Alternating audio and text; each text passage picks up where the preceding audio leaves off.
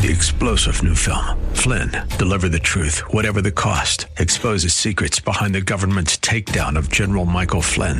Flynn knew what the intel world had been up to. He ordered the first audit of the use of contractors. This set off alarm bells. He told the truth. He was the most dangerous person for Donald Trump to hire. They had to get rid of Flynn. Flynn, Deliver the Truth, Whatever the Cost. Available now. Watch it today. Go to salemnow.com. salemnow.com. This is Cornerstone Connection, the radio ministry of Pastor Gary Hamrick of Cornerstone Chapel in Leesburg, Virginia. Pastor Gary is teaching through Ephesians. Real love is calling, listen, truth opens up your eyes. Mercy is waiting for you with every sunrise. John 3:16, for God so loved the world that he gave his only begotten Son. 1 John 2:2, Jesus is our atoning sacrifice, and not only for our sins, but for the sins of the whole world. 2 Peter 3:9, God is not slow in keeping his promises, as some understand slowness, but he is patient, not wanting any to perish, but all to come to repentance. Revelation 22:17, the very last promise in all of the Bible. Let the Spirit and the bride say, come, and let all who hear say, come, and let those who are thirsty come.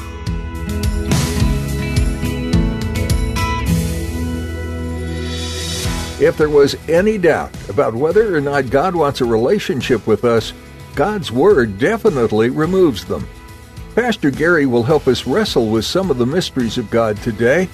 When we know God intimately and see the depths of His love for us, it helps us as we grapple with the tough questions of God. Even with the help of the Holy Spirit, our limited understanding will undoubtedly leave us with a mystery. That's good, though. If we could figure God out, He wouldn't be God. At the close of Pastor Gary's message today, I'll be sharing with you how you can get a copy of today's broadcast of Cornerstone Connection. Subscribe to the podcast or get in touch with us. But for now, let's join Pastor Gary in the book of Ephesians chapter 1 with today's edition of Cornerstone Connection. The book of Ephesians is divided into really two sections pretty neatly. Chapters 1, 2, and 3 are about our position in Christ based on what God has done for us. And then the last half of the book, chapters 4, 5, and 6, have to do with practice, what it is that we must do in response to what God has first done for us. And so in chapter 1, Paul drives this home in the first section about our position in Christ based on what God has done for us. Because, again, if you just glance back at verse 3, this is where Paul says, praise be to the God and Father of our Lord Jesus Christ, who has blessed us in the heavenly realms with every spiritual blessing in Christ. So again, he's emphasizing here's what the Lord has done for you and me. Here's our position. Here's how he has blessed us with every spiritual blessing in Christ. And so I just counted off 7 as I looked at the following verses. And so here's a few things that it tells us in this first section, what God has done for us in terms of all these spiritual blessings in Christ. It tells us in verse 4 that God chose us. Also that he loved us. In verse 5, that he predestined us, that he adopted us. In verse 7, that he redeemed us. And then in verse 13, that he saved us and he sealed us. The church really has no problems with 5 out of these 7 terms. You know, it's wonderful that God has loved us and he has adopted us, he has redeemed us, saved us, sealed us. Where the church historically has choked, in relation to unity is in defining the words that God chose us and predestined us. That becomes the big sticking point in the church for the last few centuries, and sadly so even in some circles today. And so just to basically remind us of that so we can focus on where we're going.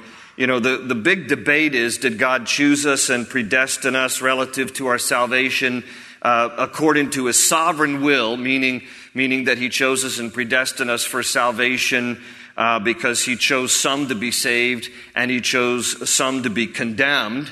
And Romans 9:18, therefore God has mercy on whom he wants to have mercy, and he hardens whom he wants to harden.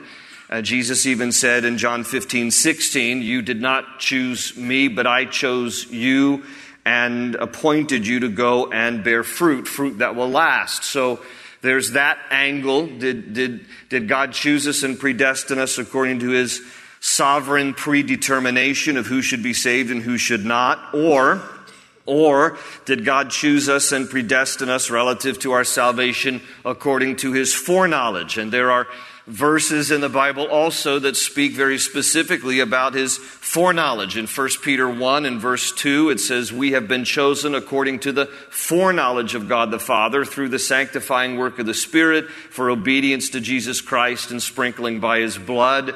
Romans 8:29, Paul says something similar to what Peter just said when he writes, for those God foreknew, he also predestined to be conformed to the likeness of his Son, that he might be the firstborn among many brothers. So in other words, is the argument that God chose us and predestined us according to a sovereign choice, that he predetermined some to be saved and some to be condemned? Or did he choose us and predestine us according to his foreknowledge, knowing all things, that he knows in advance who will choose him, who will reject him? And so in that sense, we are chosen and predestined. And again, it all depends on from what angle you interpret these things. We talked about how do you view God's sovereignty. The argument is that you will either view him predominantly as a ruling monarch, that is, one who exercises his divine will, or as a loving parent, one who exercises divine love. And as I mentioned last week, everybody has their own particular slant, their own particular angle from which they interpret Scripture. And for me, I tend to see, though he is sovereign, so in that sense, he exercises his divine will clearly in the Bible, that the predominant view that I personally approach Scripture from is the lens of a loving parent, and thus he expresses his divine will, and thus he makes room for the free moral agency of man with which he created us. So it does depend what angle you're approaching some of these verses from. That's the lens through which you're going to interpret it. We also need to understand that there's the angle of what view do you have in terms of God's choosing of us?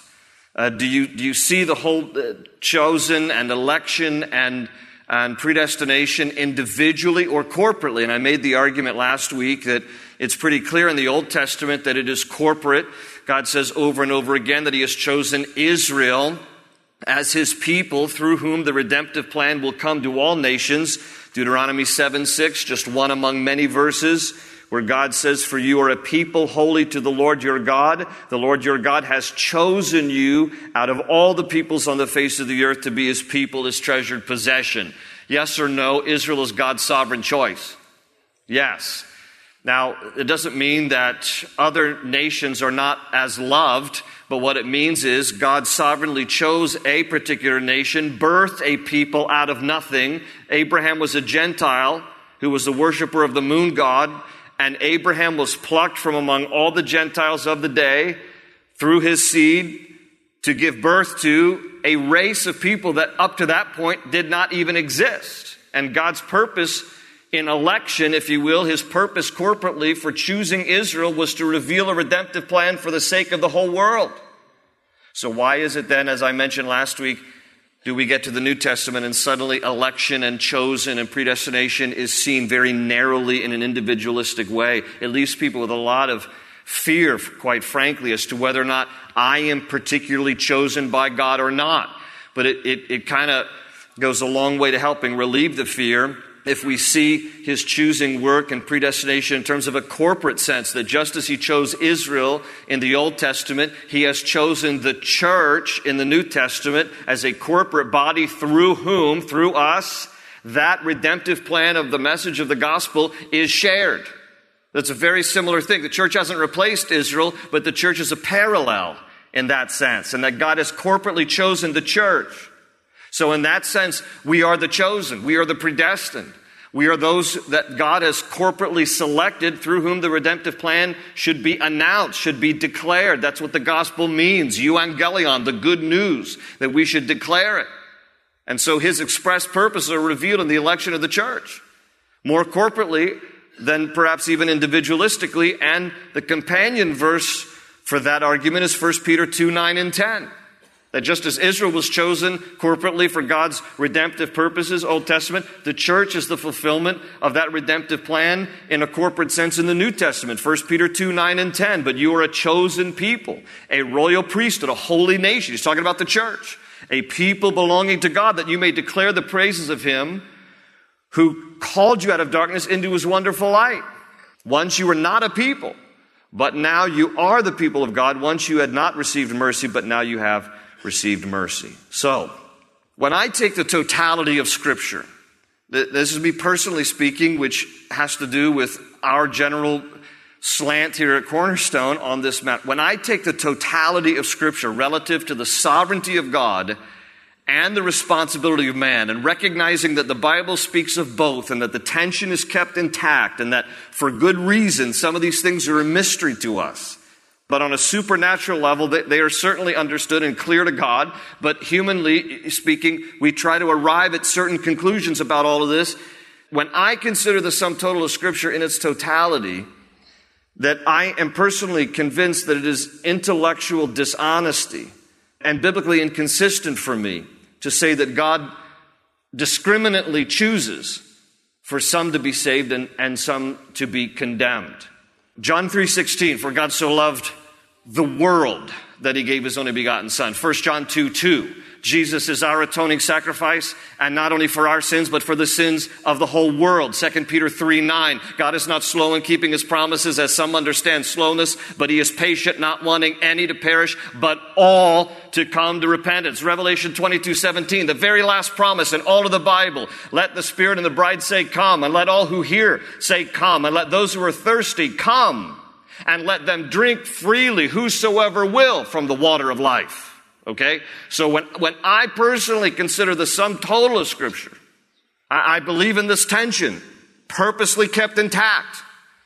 But I also see it through the lens of a loving, paternal Father who wants none to perish, but all to come to repentance.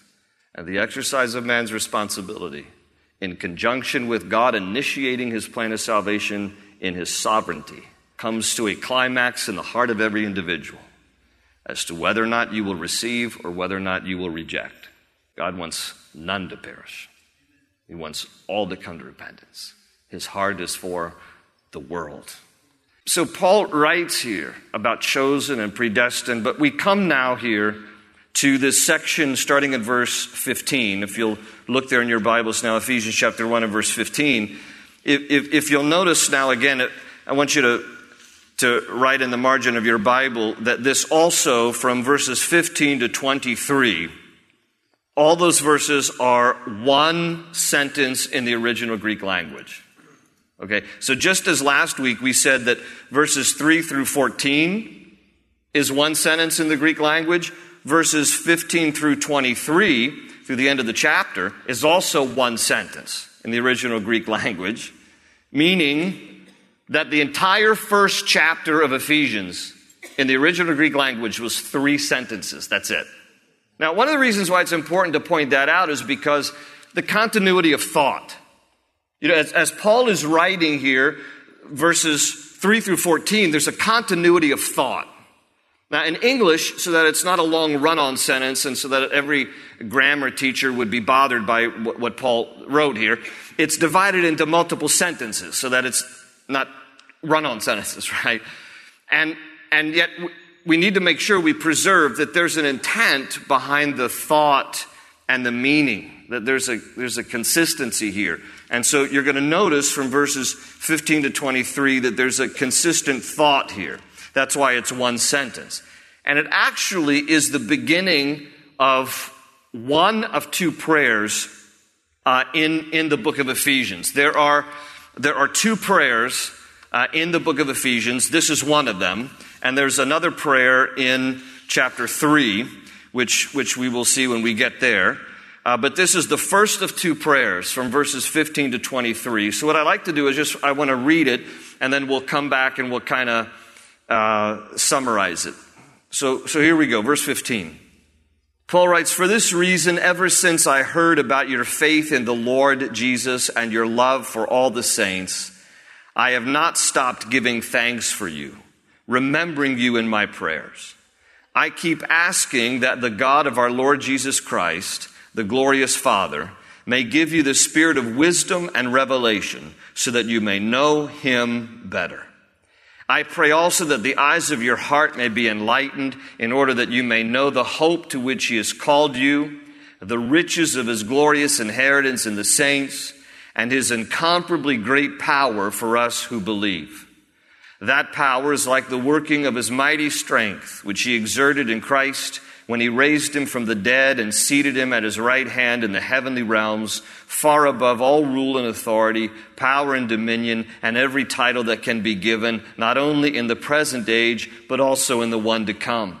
And God placed all things under his feet, that is, under Jesus' feet, and appointed him to be head over everything for the church, which is his body, the fullness of him who fills everything in every way." So here we have, again, one of two prayers, and he's going to basically pray for two particular things in this prayer, and then he writes some supporting things around at least the second one. The first thing that he just says very clearly is, I want you to know Jesus better. He says, I want you to know Jesus better. He says, I pray that you would have wisdom. Go back to verse 17. He says, I pray that you would have wisdom and revelation so that you may know him better. So that is his desire for us, that we would have wisdom from above and revelation from God so that we would know Jesus in a very personal way. Listen, how many of you understand there's a difference between knowing about Jesus and knowing Jesus? Okay. A lot of people in our world know about Jesus, and sadly, a lot of people know erroneous things about Jesus, and so they go around talking as if they really know him, but it's in conflict sometimes with what Scripture says, so then you realize you don't even know about him. And there's a lot of stuff out there. You know, this is why Jesus in Matthew 16 took his disciples up to Caesarea Philippi, which is the northernmost part of Israel. And on our trip to Israel, this is one of the places that we go. And you have to pass through the Golan Heights, and you get all the way up to Caesarea Philippi. It was the furthest away place that Jesus took his disciples. And it's in that conversation with them in Matthew 16 that he says, "Who do men say that I am?" You know, there's a lot of people who think a lot of things about Jesus, and Jesus is like, what are people tweeting about me? That's what he's basically saying. And so they say, well, some say that you're Elijah, some say that you're Jeremiah, some say that you're a prophet of old, some say you're John the Baptist. And so they had all these different views of who Jesus is. Well, Jesus is Jeremiah. He's the weeping prophet. He's Elijah. He's the prophet of power. He's a prophet of old. He's John the Baptist. He's the hard-hitting, the fundamental Jesus. And so Jesus says, well, who do you say that I am? And this is when Peter speaks up and he says, well, you are the Christ. You are the Messiah, Mashiach. You are the Son of the living God. And it's a wonderful, and that, by the way, is an example of when Paul says here, I pray that you'll have wisdom and revelation so that you might know him better, because it was wisdom and revelation that gave that answer to Peter. Because Jesus even says, well done, Simon, son of Jonah. Well, I tell you, flesh and blood has not revealed this to you, but my Father which is in heaven. In other words, you're not bright enough to get that on your own, are you? That came from God above. And Peter makes this profession of faith. And by the way, when Jesus turns and says, upon this rock I shall build my church, he didn't mean Peter as the foundation of the church. There's two different words in the Greek that are used there, Petra and Petros. He distinguishes between a regular pebble and a boulder. What he's saying is your confession is right and true, and whoever confesses that Jesus is the Christ, is the Lord, is the Son of God who came to save the sins of the world, you too can be included in the church. And so it's upon this foundation of the confession of faith that the church is built, not upon a man. If the church is built upon Peter, we're doomed. Okay? If it's built on any person, we're in trouble. But it's built on the rock, meaning the profession of faith in Jesus Christ. But in other words, flesh and blood didn't reveal this to you, Peter, but my Father which is in heaven. He had the right understanding, but it was given to him by revelation. And even in today's terms, there are a lot of people who would say a lot of things about who Jesus is. And in Matthew 16, maybe he's Jeremiah, maybe he's Elijah, maybe he's John the Baptist or some prophet of old. Today, Mormons have a different explanation of who Jesus is. Muslims have a different explanation of who Jesus is. Jehovah's Witnesses have a different explanation of who Jesus is. And I can tell you that all three of those, by example, are in conflict with what Jesus says about himself in the Bible. So now you have to believe what is the highest source of authority. So if you believe, as I do, that the Bible is the highest source of authority, then we get to know Jesus by reading his word, by reading the Bible and understanding who he is. If you're new to the faith, or if you're not even a believer, start reading Matthew, Mark, Luke, or John. A lot of people encourage folks to start reading the Gospel of John, but it's all good. So if you like Matthew, Mark, Luke, or John, any of those four Gospels will help you to understand who Jesus is, who he said he is, what his mission and ministry was all about. So we have to know him, not just know about him. We have to know him.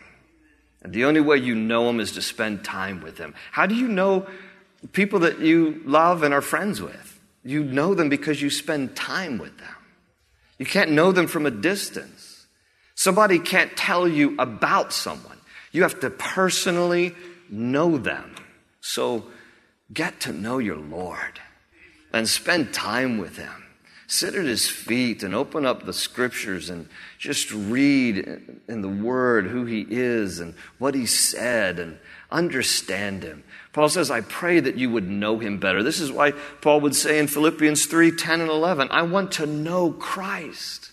I want to know him and the power of his resurrection and the fellowship of sharing in his sufferings and becoming like him in his death and somehow to attain to the resurrection of the dead myself. He didn't say, I want to know about Jesus. He said, I want to know Christ. I even want to know his sufferings. I want to know the depths of his joys and his agonies, that I would know him better. Well, the second thing that Paul also says here is, I pray that you would know the benefits of knowing Jesus. And he says there in the rest of this passage here, he says, I pray in verse 18 that the eyes of your heart, okay, that's metaphorical terms, just meaning the core of your spirit, the core of your being, that the eyes of your heart may be enlightened in order that you may know. And so here are three things underneath knowing the benefits of knowing Jesus, some subpoints that he basically says here in the rest of this passage. I want you to know the hope of his calling, the riches of his inheritance in the saints, and the greatness of his power. The hope of his calling. He says, the hope to which he has called you. It is his calling. And he wants us to know that hope.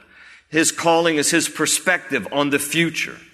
The believer has a glorious future in terms of resurrected life, the eternal life, freedom from sin. I mean, pure and ultimate freedom from sin, to know perfected justification, to know glorious elevation above the angels themselves, because the word even tells us that we shall even judge angels, meaning the fallen angels. So these are all our future hope. This is all, reminding us of what the hope is that we have in him relative to his calling in our lives. And then the riches of his inheritance in the saints, that's the other part. The riches of his glorious inheritance in the saints. Notice, this is the riches of his glorious inheritance. It's not your inheritance. Oftentimes we gravitate towards, what is my inheritance in this deal? What am I going to get out of this deal? No, notice the language intentionally here. He says that you would know the riches of his glorious inheritance in the saints. In other words, Paul wanted the Ephesians, and likewise the Holy Spirit will want us to know. They and we are so precious to God that he considers us and them his own inheritance. Open ocean, jump in and you'll find the cornerstones, your connection, run towards your new life. You've been listening to Cornerstone Connection with Pastor Gary Hamrick. Thanks for joining us as we learn from the book of Ephesians. It's no secret that humans are imperfect. In many of his letters, Paul addresses how imperfect people can cause disunity. It's easy to look at all the ways we are different and forget to see all the ways in which we are the same. All of us are loved by God, and all of us have been saved by grace. Let that motivate you to look at those around you differently and seek unity. Always, if you'd like to hear this message again, feel free to visit our website, cornerstoneconnection.cc, or download our mobile app and have these teachings with you on the go. That way, you'll never miss a message from Pastor Gary's studies, and you'll always have encouragement from God's Word at your fingertips. Find a link to download the app under the Teachings tab on our website. While you're there, you can also learn more about Cornerstone Chapel, the church behind this ministry. If you're in the area, we'd love to connect with you. Find service times, directions, and more on our website. That's cornerstoneconnection.cc. We look forward to you joining us again next time, right here on Cornerstone Connection. They say you're a wandering soul, that you've got no place to go, but still you know, you're not alone.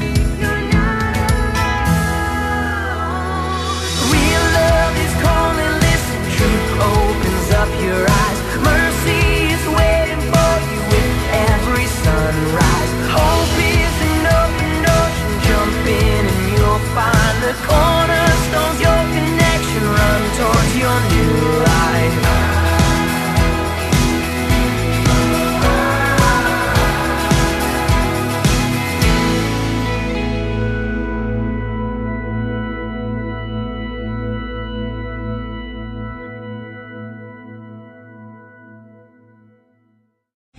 Three-star General Michael J. Flynn, head of the Pentagon Intelligence Agency, knew all the government's dirty secrets. He was one of the most respected generals in the military. Flynn knew what the intel world had been up to. He understood its funding. He ordered the first audit of the use of contractors. This set off alarm bells. The explosive new documentary, Flynn, Deliver the Truth, Whatever the Cost, uncovers the facts behind this scandal. Flynn told the truth. He was the most dangerous person for Donald Trump to hire. I find out the worst enemy that I'm going to face in my life is right here in America. They took my assessment and they wanted me to change it. And I was like, I'm not changing it. They had to get rid of Flynn. With in-depth interviews, archival footage, and never-before-seen personal records of the man behind the headlines. I just felt like I was drowning. Flynn, Deliver the Truth, Whatever the Cost. Available now. Watch it today. Go to salemnow.com. salemnow.com.